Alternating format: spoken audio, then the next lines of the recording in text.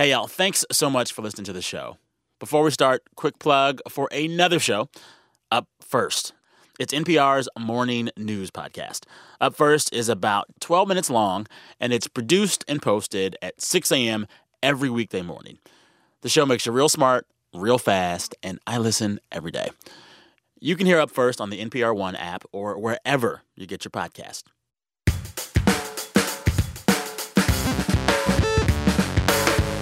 Hey, y'all. Sam Sanders here. It's been a minute. So every Tuesday, we bring you a deep dive. And today, something different. Instead of a single interview, I am bringing you along with me for several. We're going inside the Chicago headquarters of The Onion, that news satire publication that has been making a mockery of America and its news since 1988. What they're doing is even more interesting now in 2017 because the news feels more and more like a parody of itself. So their offices aren't really like a newsroom at all. Kind of looks like a Silicon Valley startup office or something. A lot of sleek cubicles and young people with headphones on and hoodies. But it's much quieter than you would think. Hey, how you doing? Sam, nice to meet you. There's this big and talented staff of writers there. And when I got the chance to visit them, I wanted to talk to more than just one person. So what you're about to hear is me hanging out with the staff at one of their headline pitch meetings. We will also dip in and out of it to hear some conversations that I had with senior editors and writers there at The Onion. I talked to Marnie Shure, who is the managing editor of The Onion, Cole Bolton, editor-in-chief, Chad Nackers, the head writer, and Ben Berkley, who is the executive editor at The Onion. We will start at the headline pitch meeting. This is a meeting in a decent-sized conference room that has framed Onion headlines and stories all over the walls. The headlines are where The Onion's biggest jokes live. And they come up with them at this meeting. So, one, thanks for having me here. I'm Sam with NPR. Big fan of you guys. I'm going to be a fly on the wall in this meeting, but just so you aren't alarmed, that's recording right over there. That's recording there. And I'll have this mic. So everything you say will be notated. Also, Jeremy's never been more concerned in his life. Yeah. I mean, basically, like, feel free to talk louder than you usually do, just so we get everything. Well, we're very nervous people, so I think this is a very unusual thing for us. So that's Cole. He's the editor-in-chief. He runs that meeting, and he has this big list of headlines with submissions from every person around the table. And Cole reads through them one at a time. And if the headlines get a laugh or if the group responds positively, the headlines go on to this next round of whittling, of vetting. So whether or not a headline gets a thumbs up, it was really interesting to me. The room seems to make this decision really quickly, almost on instinct. Also, a side note, it's so weird to hear these headlines now because they're a total snapshot of that week that I was there with them, which was way back at the beginning of June, which feels like forever ago at this point. That week, there had just been a terror attack a few days earlier on London Bridge in the UK. Fired FBI Director James Comey was scheduled to testify before Congress that week, and the president's travel ban, remember that? That was still winding its way to the Supreme Court. All right. I guess I'll get started then with this thing over my shoulder. Run, run, holy shit, we're all going to die, says defiant Trump in the face of London terror attacks. Death rides a horse bathed in blood, this is the end of us all, screams filthy robed Trump on D.C. street corner. It's okay. All right. Victims of London terror attack can't believe they have to spend emotional energy condemning Donald Trump. It's okay. Sure. Trump refusing to come out from under desk until America makes all the Muslims go away. That one was good. No, you can't laugh. Guests aren't allowed to laugh. That's your laugh. One laugh. America will defeat Islamic terrorism, whispers Trump through thin slot in White House bunker steel door. Sure. James Comey struggling to collect congressional testimony notes after big gust of wind scatters them all over National Mall. Okay. Oh no. Open the door. Stepping on one. My memos. Report finds only 18% of Americans properly check selves before they wreck selves. I really thought that was going to be a tick joke, like check yourselves for ticks. Check yourselves for ticks before you wreck yourself.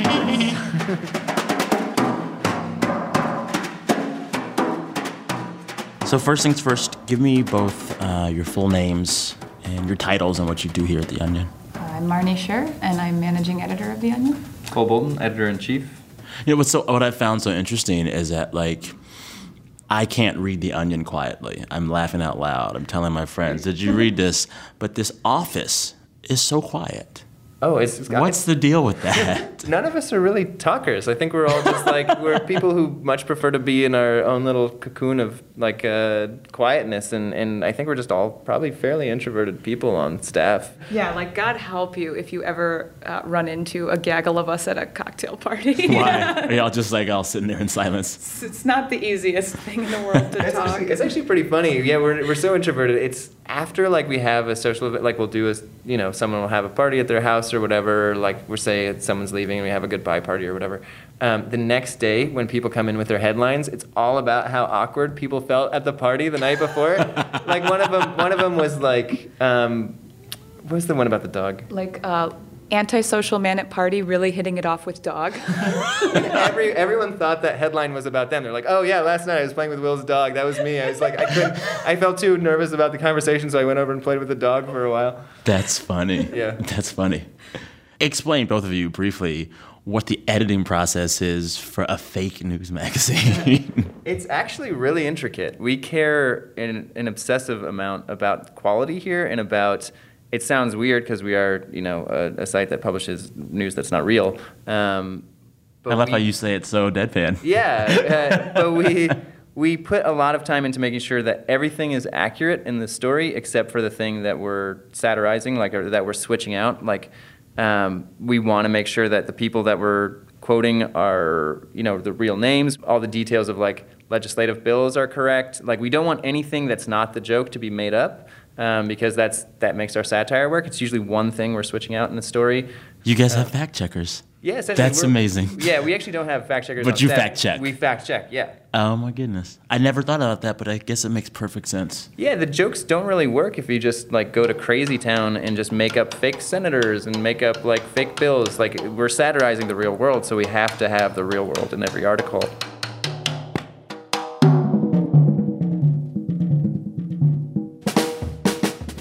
Arctic glacier called to melt before Senate Energy Committee. It's okay. Trump boys chasing wounded hog around White House. got him in the haunches. Report more Americans willing to accept female Wonder Woman. It's okay. Man optimizing experimental conditions before weighing himself. I mean, I like that idea, I guess. Yeah. I like the scene. Fox and Friends terrorized by hundreds of miniature Sean Hannitys running amok through studio. Kind of funny. We're still on his homepage, if you guys go there. Okay, just going to pause right here.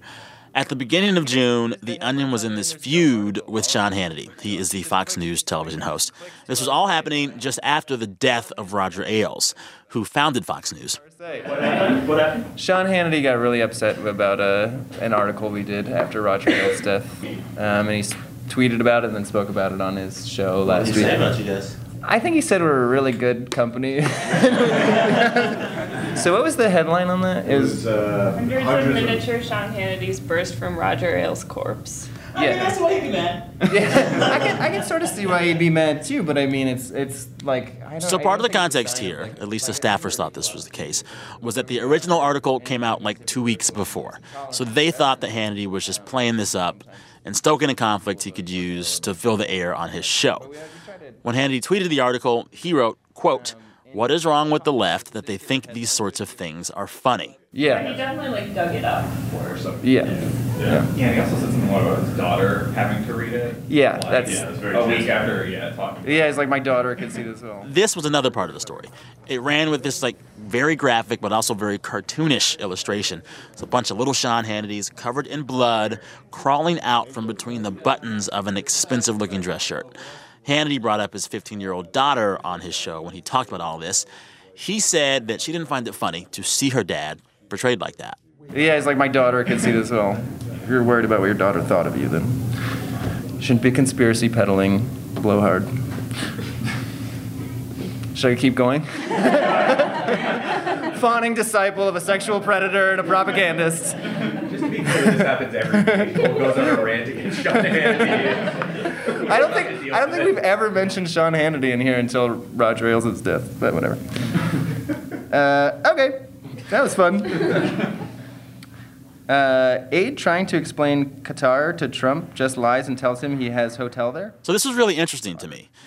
Like, whatever you think of Sean Hannity, it is clear that Cole and the entire staff of The Onion, they approach their work with this very substantial sense of morality. They are thinking a lot about right and wrong, and they are passing judgment on who of the powerful deserves to be taken down a peg. Here's Cole again with Marnie, the managing editor. I think the thing is that we love hitting everyone. Like our motto is Tu stultus es, which is Latin for you are stupid. And we just want to indict stupidity wherever we see it, like intolerance, greed, hypocrisy, lying, anything that's trying to that we see as bull. Can I say bull? You can say it. Oh yeah, say it again. Bull. So liberals aren't immune to that. In fact, we love hitting Obama for extra legal surveillance and for drone strikes against U.S. civilians. You know, we made fun of Hillary a ton during the. She liked it, right? She tweeted one of y'all's articles about her, right? She did. It was I Am Fun. It was an op-ed written by Hillary Clinton. It's I Am Fun, which was the most wooden writing in the world. It's like, I am fun. Things that are fun that I enjoy are as follows. And then when she tweeted it, what did she had like one word. It was humorous! Exclamation point. So, I mean, I'm sure I'm guessing you're speaking to an audience that is perhaps a lot skews liberal, and who held the nation's first black president in a special place in their hearts. Like, how did you have to dance around? Were there ever folks who were like, oh, that article was racist? I'm guessing maybe for just the jokes like Black Guy Asked Nation for Change and Black Man Given Nation's Worst Job. I mean, for those, I think it's because it's kind of a shocking headline maybe, or you see it and you're just like, whoa, that's an interesting thing to read. It's weird to see the words black guy written down. Yeah, I think it is. But I think that's part of the jokes in these things are talking about how people are uncomfortable with talking about race a lot of the time, and how it's sort of surprising to see a headline like that. I think for a lot of people it was really surprising to see a candidate like that. Oh, yeah. So that was something we brought up in Black Guy Asked Nation for Change and Black Man Given Nation's Worst Job when he was elected. And then when he left, what did you have? Black Man Out of Work. That's the best one. And as with the Obama coverage, as with our Trump coverage, any joke we make is going to be one that an entire room's worth of people have vetted, and it's a joke that we can stand behind. And we never punch down. So because of that, we can cover any presidency that you throw at us. We have a process in place to make sure that we do so well. What is it? Is it good for a news operation covering Trump so much to not be in D.C. or to not be in New York? You're in Chicago. Is that an editorial choice? How does it affect the coverage? So editorially, we are in Chicago for not creative-based reasons. But I think that this publication could be written from anywhere because it's got a unifying philosophy and is pretty, I think, unaffected by the location and the atmosphere. Would you agree? Yeah, I would completely agree. I do think that maybe DC would not be the best place. I think we could do it from DC. I just feel I think we went a little mad during the election. Or I think we're going a little mad during this presidency. Like I said, just keeping up and finding all these angles on it. And every little headline is the biggest thing ever for DC. Really? Me being there every time that the Times or the Post has anything new, everyone's like, "Whoa, my God!" It's like a dog with a squirrel, and there's a new squirrel every 5 minutes, but you never catch the squirrel. You're just like squirrel.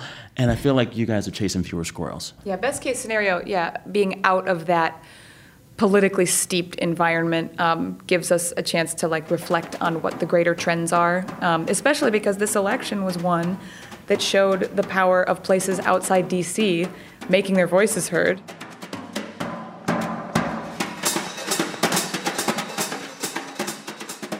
Both of you, first, give me your full names and your titles here at The Onion. Ben Berkeley, executive editor. Chad Knackers, head writer. How long have you been here? This is my 20th year at The Onion. Show off. Such a show off. So you're like the spiritual godfather of this place. Closer to dead is probably where I'm at. So then, okay, so like how has what The Onion does and what the ethos of the place is, how has it changed over time? Like, would The Onion of 20 years ago recognize The Onion of today?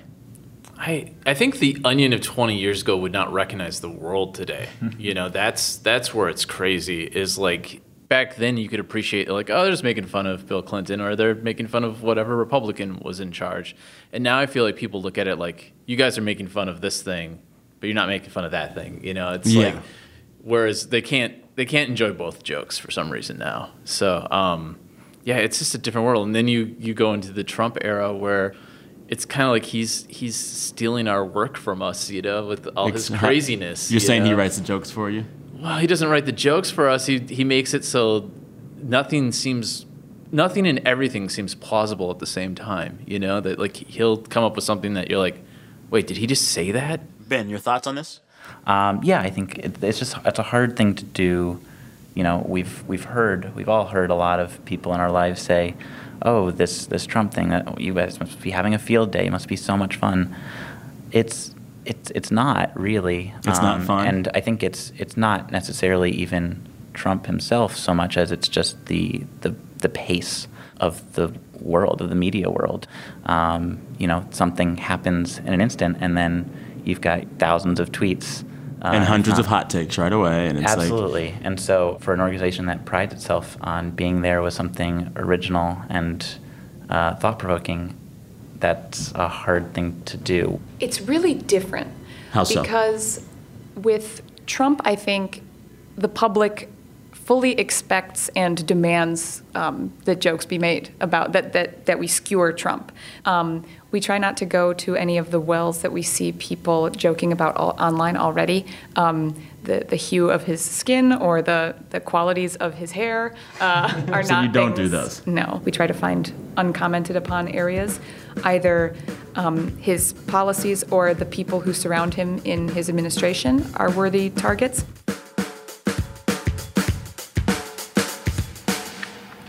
White House groundskeeper admits it nice having Steve Bannon around to control Rose Garden's rabbit population. Excessive government oversight forces dozens of Russian back channels to close. U.S. economy expands at infinite pace following disaster at Fed fiscal centrifuge. Subhead: quadrillions of small businesses opened, closed, reconstituted into atoms, and past microsecond alone, report terrified economists. Soot-covered Ben Carson emerges from talks with nation's top chimneys. He opens an umbrella.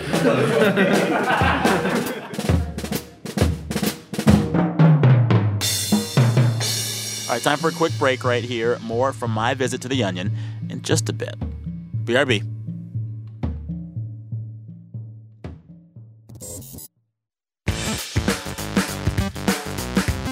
Support for It's Been a Minute and the following message come from the Platinum Card from American Express. There's a great big world out there, and no other card lets you experience it like the Platinum Card, backed by the service and security of American Express.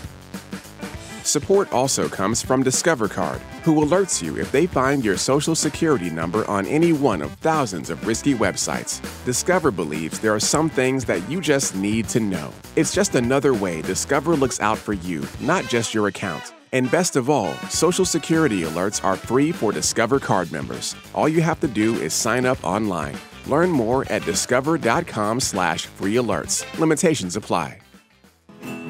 I'm Linda Holmes. And I'm Stephen Thompson. There's more stuff to watch and read these days than any one person can get to. That's why we make Pop Culture Happy Hour. Twice a week, we sort through the nonsense, share reactions, and give you the lowdown on what's worth your precious time and what's not. Find Pop Culture Happy Hour on the NPR One app or wherever you get your podcasts. All right, we're back. So, it is very true that The Onion has been pretty savage about President Trump and members of his White House. Here are some headlines from just the last week. My work is done here. Smiles contented Bannon before bursting into millions of spores. Here's another. Trump inspires thousands of kids to believe they could one day grow up to be president of the Confederacy. Oy. Another one. Trump blasts critics who judge neo-Nazis by most extreme members. But here's the thing. I have to imagine that The Onion's audience probably doesn't mind this kind of tone against President Trump that much. Flip side, though, is that the next time there's a Democrat in the White House, The Onion's audience might have to reset expectations. Chad Nackers is the head writer for The Onion, and he told me there's something that they always think about there in the office, but they never let it really take hold of them. This idea that someone is always going to find something they do not funny. We always cross someone's line. And that person always says, I love The Onion until you made fun of this. And so I think right now we're living in a country where every single person is like, no one's allowed to talk about this thing that makes me mad. And so I feel like all I'm seeing is I see more outrage just in general. It's like there's just so much outrage. And it's not necessarily Speaking of outrage, about... that siren just went up, the outrage siren. It's not even like that it's just outrage about us. I just think that everybody's expressing their outrage and they're annoyed about every group. And, you know, everybody seems to be very frustrated by this. And so... Does that make it harder for you guys?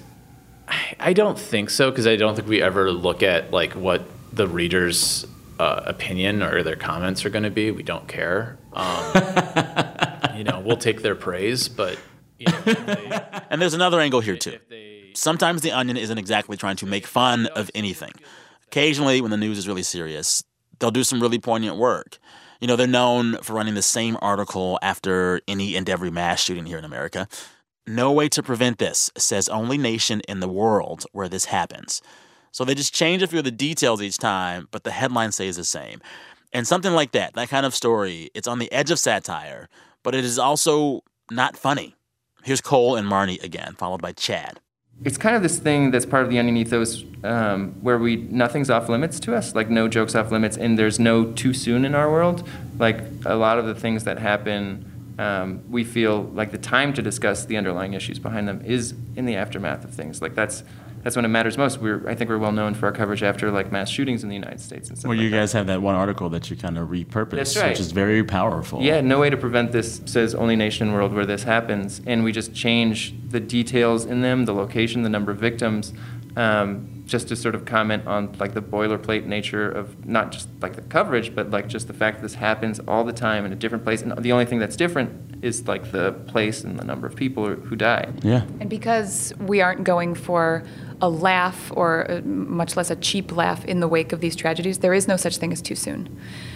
You want that comment to be fresh and immediate because the commentary that we're making is relevant to that scenario, and we want to capture the national mood in the wake of these things. So to say too soon kind of implies a cheapness that we aren't going for. Mm-hmm. What was the biggest moment of evolution for The Onion? I've heard some stories that like 9/11 was really big for the organization, but like was there a moment where everything changed for The Onion? I think that was a pretty huge... I think actually, if you want to go back, I think Bush getting elected was probably... Like, I think we went to darker satire at that point. Like, I mean, our immediate thing was we kind of threw out our initial issue that we were planning, and we just worked over the weekend and did like, it was like this chaos thing where like Naderites blew up the Hoover Dam, and like there's all this crazy stuff, and it was just like a nation in chaos. And I feel like that theme sort of continued into the Bush administration, and with 9/11, the Iraq War, the stakes had been kind of raised, and we were like hitting more serious issues at that point, you know? Yeah. It was like less about Bill Clinton acting like a goofball, you know? It was like some serious stuff. Yeah. So we hit satire in that way, but all of a sudden it was like everything around us. I mean, we'd all just moved to New York City, and there's smoke billowing above Manhattan, you know, while we're going into our offices still. Yeah. So like, how do you, as a comedic writer, deal with that? You know that the world has never been more serious when an event like that happens, and your job is to be funny. Did you ever just say, well, maybe we shouldn't publish The Onion for a few weeks? Maybe we should just wait this out after 9/11. Yeah. Well, we didn't come out with anything right away. We actually, our first print issue was supposed to come out in New York, basically on like September 12th or something. So we did hold back. We waited a whole week before we did anything, and we brought every single person in our office into the room to look at the board with our headlines and stuff, and made sure that like, because we didn't want anything to come off as offensive, you know, and it was all like a lot of double checking, which is a trend in comedy too, is where like you can't just, if you're trying to make a serious comment on society, you can't just cook the facts so that they work for your joke. Okay, so we've saved the most interesting part of the Onion headline meeting for last. After they've gone through all of that day's headline submissions, the whole team returns to that list of headlines that have cleared the first round. Headlines that got a laugh, or a few of them agreed on it, the ones that have potential. Then what they do with those headlines is actually completely unfunny.